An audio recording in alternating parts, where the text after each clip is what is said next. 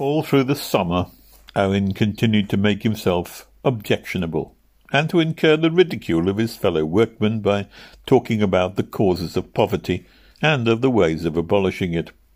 Most of the men kept 2 shillings or half a crown to their wages back from their wives for pocket money, which they spent on beer and tobacco. There were very few who spent a little more than this, and there was still a small number who spent so much in this way that their families, well, they had to suffer the consequences. Most of those who kept back half a crown or 3 shillings from their wives did so on the understanding that they were to buy their clothing out of it. Some of them had to pay 1 shilling a week to a tallyman or credit clothier.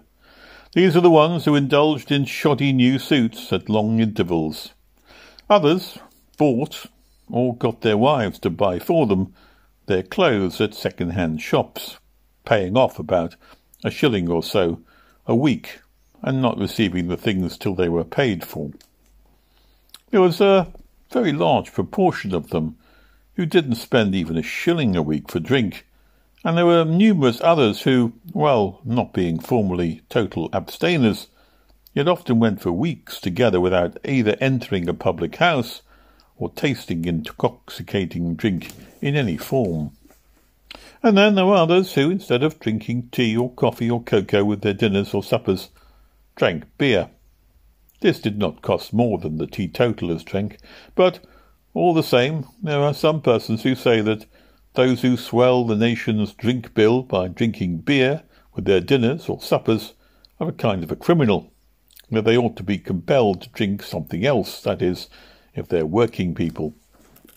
As for the idle classes, they, of course, are to be allowed to continue to make merry, drinking whisky and wine and sherry, to say nothing of having their beer in by the barrel and the 12 or 40 dozen bottles. But, of course, that's a different matter, because these people make so much money out of all the labour of the working classes that they can afford to indulge in this way without depriving their children of the necessities of life. There is no more cowardly or dastardly slander than is contained in the assertion that the majority or any considerable proportion of working men neglect their families through drink. It's a condemned lie. There are some who do, but they're not even a large minority. There are few and far between, and they are regarded with contempt by their fellow workmen. It'll be said that their families had to suffer for want of even a little that most of them spent in that way. But the persons that use this argument should carry it to its logical conclusion. Tea is an unnecessary and harmful drink. It's been condemned by the medical men so often that to enumerate its evil qualities here, well, that would be a waste of time. The same can be said of nearly all the cheap temperance drinks. They are unnecessary and harmful, and they cost money. Unlike beer, they're drunk only for pleasure.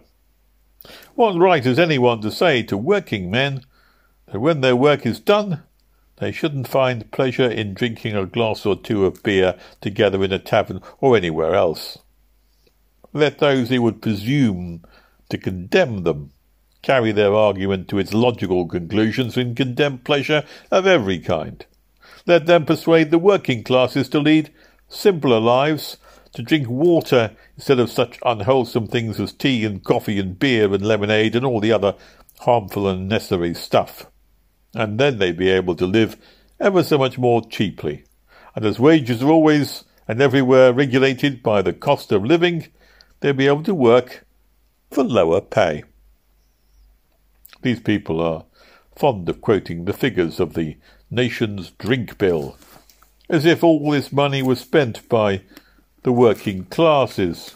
But if the amount of money spent in drink by the aristocracy, the clergy, and the middle classes were deducted from the nation's drink bill, it would be seen that the amount spent per head by the working classes is not so alarming after all, and would probably not be much larger than the amount spent on drink by those who consume tea and coffee and all the other unwholesome and unnecessary temperance drinks. The fact that some of Rushton's men spent about 2 shillings a week on drink while they were in employment was not the cause of their poverty. If they'd never spent a farthing for drink, and if their wretched wages had been increased 50%, they would still have been in a condition of the most abject and miserable poverty. For nearly all the benefits and privileges of civilization, nearly everything that makes life worth living, would still be beyond their reach. It's inevitable, so long as men have to live and work under such heart-breaking and uninteresting conditions as at present, that a certain proportion of them will seek forgetfulness and momentary happiness in the tavern. And the only remedy for this evil is to remove the cause. And while that is in the process, there is something else that can be done, that is, well, instead of allowing filthy drinking dens presided over by persons whose interest it is to encourage men to drink more bad beer than is good for them or than they can afford, to have civilized institutions run by the state or the municipalities for use and not merely for profit.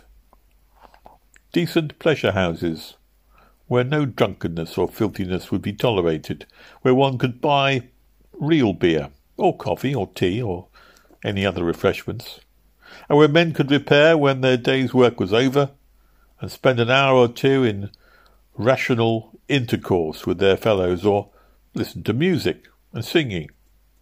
Taverns to which they could take their wives and children without fear of defilement would be great, for a place that is not fit for the presence of a woman or a child is not fit to exist at all.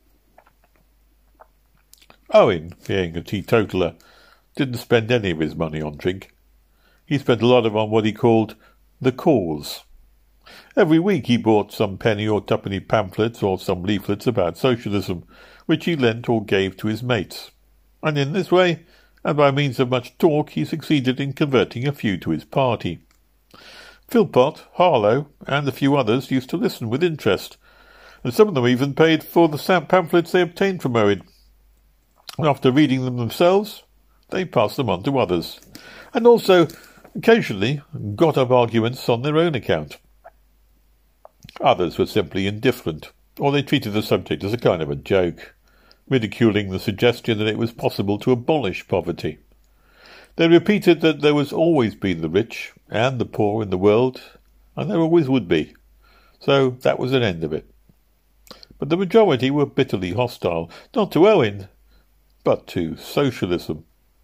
And for the man himself, most of them had a certain liking, certainly the special kind of hands, because it was known that he was not a master's man, that he declined to take charge of jobs which misery had offered to him. But to socialism they were savagely and malignantly opposed. Some of those who had shown some sympathy of socialism during the past winter, when they were starving, had now quite recovered, and they were stout defenders of the present system. Barrington was still working for the firm, and he continued to maintain his manner of reserve, seldom speaking unless addressed, but all the same, for several reasons, it began to be rumoured that he shared Owen's views. He always paid for the pamphlets that Owen gave him, and on one occasion, when Owen brought 1,000 leaflets to give away, Barrington contributed a shilling towards the half-crown that Owen had paid for them. But he never took any part in the arguments, and sometimes he raged during the dinner hour, the breakfast time, but he was always silent. It was a good thing for Owen that he had his enthusiasm for the cause to occupy his mind, because socialism was to him what drink was to some of the others, the thing that enabled them to forget and to tolerate the conditions under which they were forced to exist. Some of them were so muddled with beer, and others were so besotted with admiration of their Liberal and Tory masters, that they were oblivious to the misery of their own lives. And in a similar way, Owen was so much occupied in trying to rouse them from their lethargy, and so engrossed in trying to think out new arguments to convince them of the possibility of bringing about the improvements in their condition, that he had no time to dwell upon his own poverty. The money that he spent on leaflets and pamphlets to give away, well, it might have been better spent on food and clothing for himself, because Most of those to whom he gave were by no means grateful, but he never thought of that. And after all, nearly everyone spends money on some hobby or other. Some people deny themselves the necessities or comforts of life just in order that they may be able to help to fatten a politician. Others deny themselves in order to enable a lazy person to live in idleness and luxury. And others spend much time and money that they really need for themselves in buying socialist literature to give it away to people who don't want to know about socialism. One Sunday morning, towards the end of July, a band of about 25 men and women on bicycles invaded the town. Two of them, who rode a few yards in front of the others, had affixed to the handlebars of each of their machines a slender, upright standard from the top of one which fluttered a small flag of crimson silk with "International Brotherhood and Peace" in gold letters. The other standard was similar to size and colour, but with a different legend: "One for all, and all for one." As they rode along, they gave leaflets to the people in the streets, and whenever they came to a place where there was about many people, they dismounted and they walked about, giving their leaflets to whoever would accept them. They made several long halts along the progress along the Grand Parade, where there was a considerable crowd, and then they rode over to the hills to Windley, where they reached, a little before the opening time, the pubs there. There was a little crowd waiting outside the several public houses, and a number of people passing through the streets on their way home from the church and the chapel. The strangers distributed leaflets to all those who would take them, and they went through a lot in the side streets, putting leaflets under the doors and in the letterboxes. When they'd exhausted their stock, they remounted, and they rode back the way they came. Meanwhile, the news of their arrival had spread. As they returned through the town, they were greeted with jeers and booing. Presently someone threw a stone.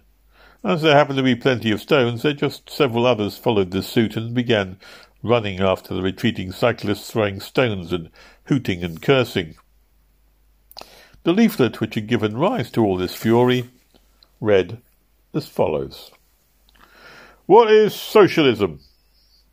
At present the workers, with hand and brain, produce continually food, clothing, and all useful and beautiful things in great abundance.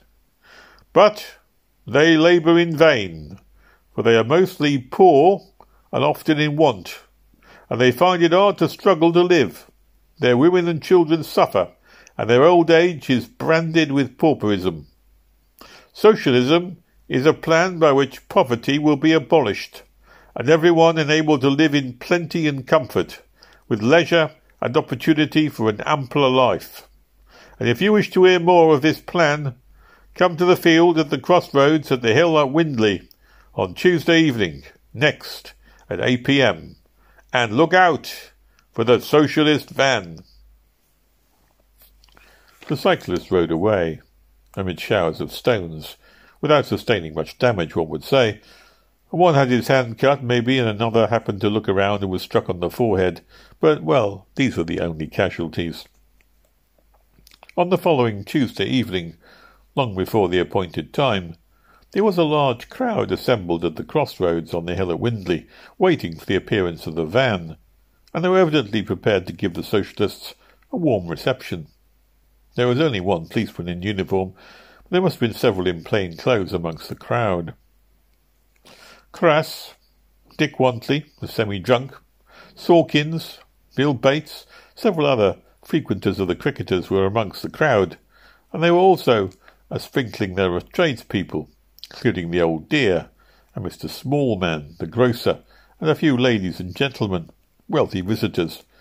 But the bulk of the crowd were working men, labourers, mechanics, and boys.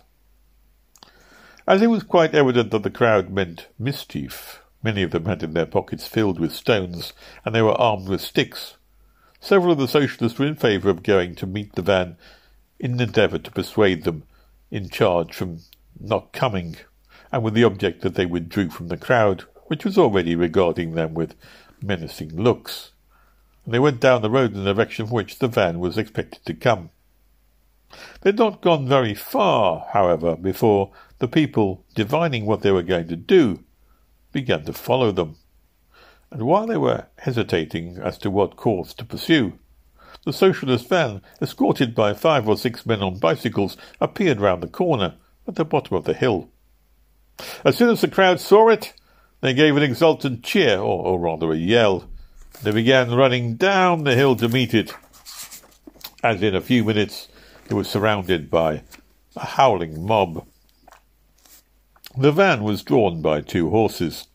There was a door and a small platform at the back, and over this was a sign in white letters on a red ground.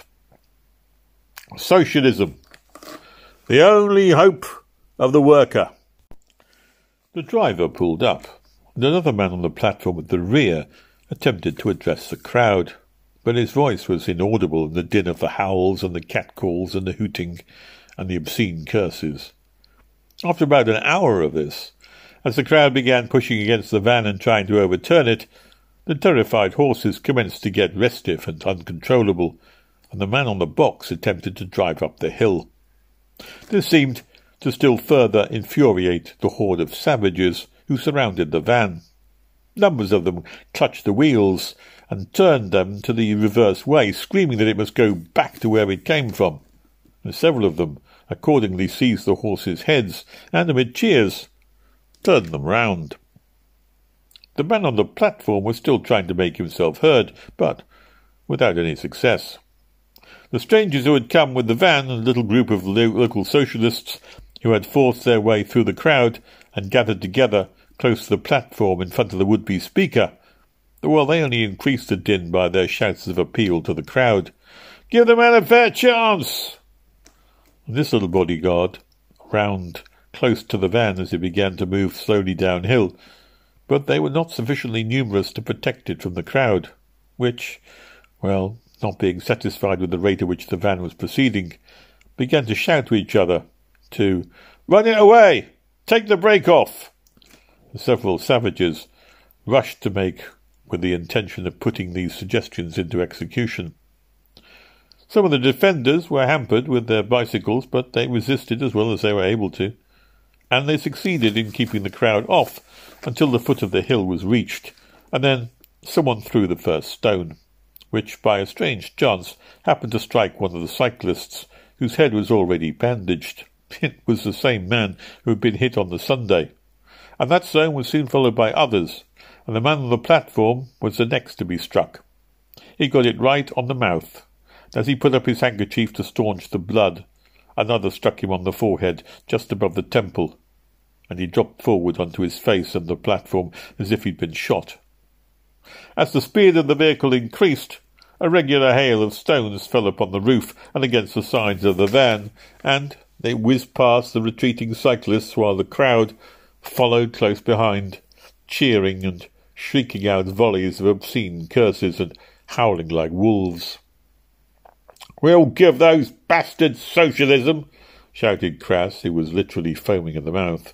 "We'll teach him to come here trying to undermine our bloody morality," howled Dick Wantley, as he hurled a lump of granite that he'd torn up from a macadamized road at one of the cyclists. They ran on after the van until it was out of range, and then they bethought themselves of the local socialists, but they were nowhere to be seen. They had prudently withdrawn as soon as the van had got fairly under way. And the victory being complete, the upholders of the present system returned to the piece of waste ground at the top of the hill, where a gentleman in a silk hat and a frock coat up on a little hillock had made a speech. He said nothing about the distress committee, or the soup kitchen, or the children who went to school without proper clothes or food. He made no reference to what was to be done next winter, when nearly everybody would be out of work. These were matters he and they were evidently not at all interested in.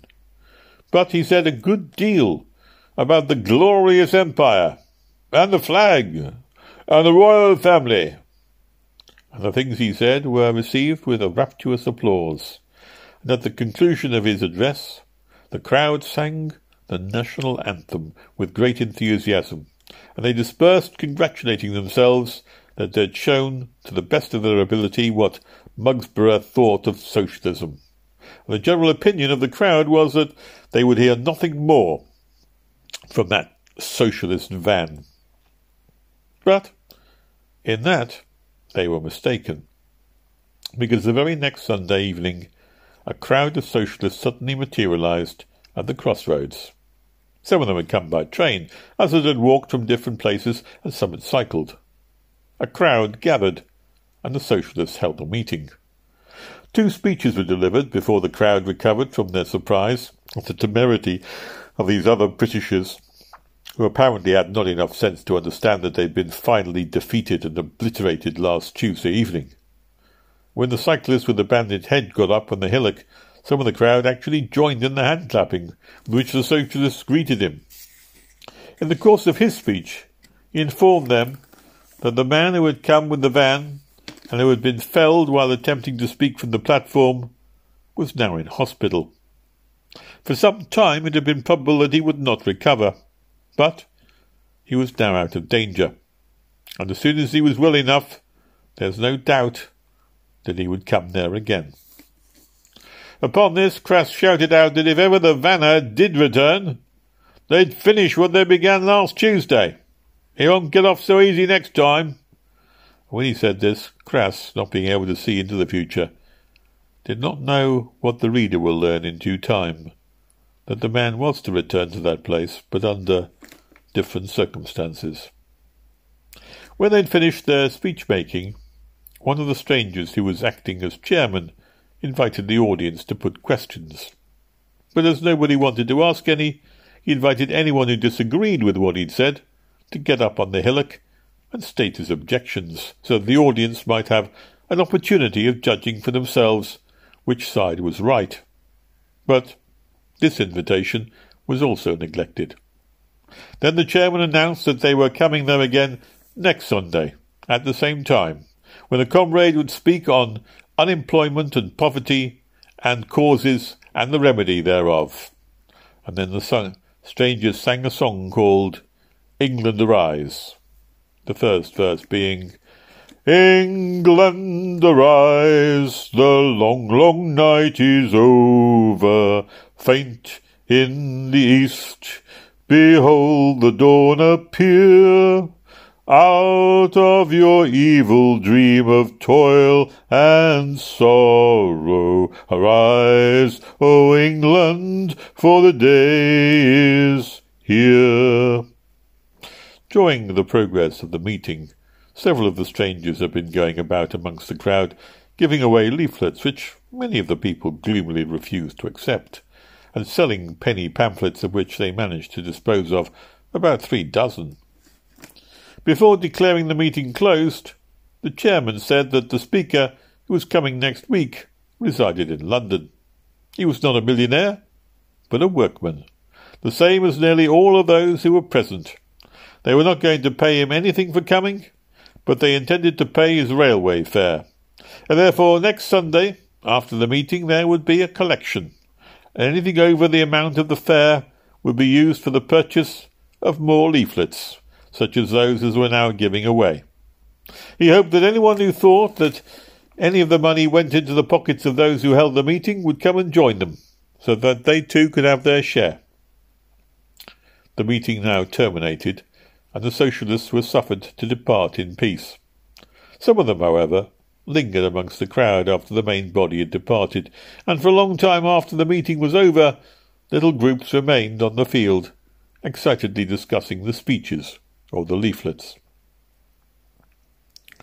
The next Sunday evening, when the socialists came, they found the field of the crossroads in the possession of a furiously hostile mob, who refused to allow them to speak. And finally, they had to go away, without having held a meeting. They came again the next Sunday, and on this occasion they had a speaker with a very loud, literally a stentorian voice, and he succeeded in delivering an address, but only to those who were very close who were able to hear him, and as they were all socialists, it wasn't much of an effect upon those for whom it was intended. They came again the next Sunday, and nearly every other Sunday during the summer, Sometimes they were permitted to hold their meeting in comparative peace, and at other times there was a row. They made several converts, and many persons declared themselves in favour of some of the things which were advocated. But they were never able to form a branch of their society there, because, well, nearly all those who were convinced were afraid to publicly declare themselves, lest they should lose their employment or their customers.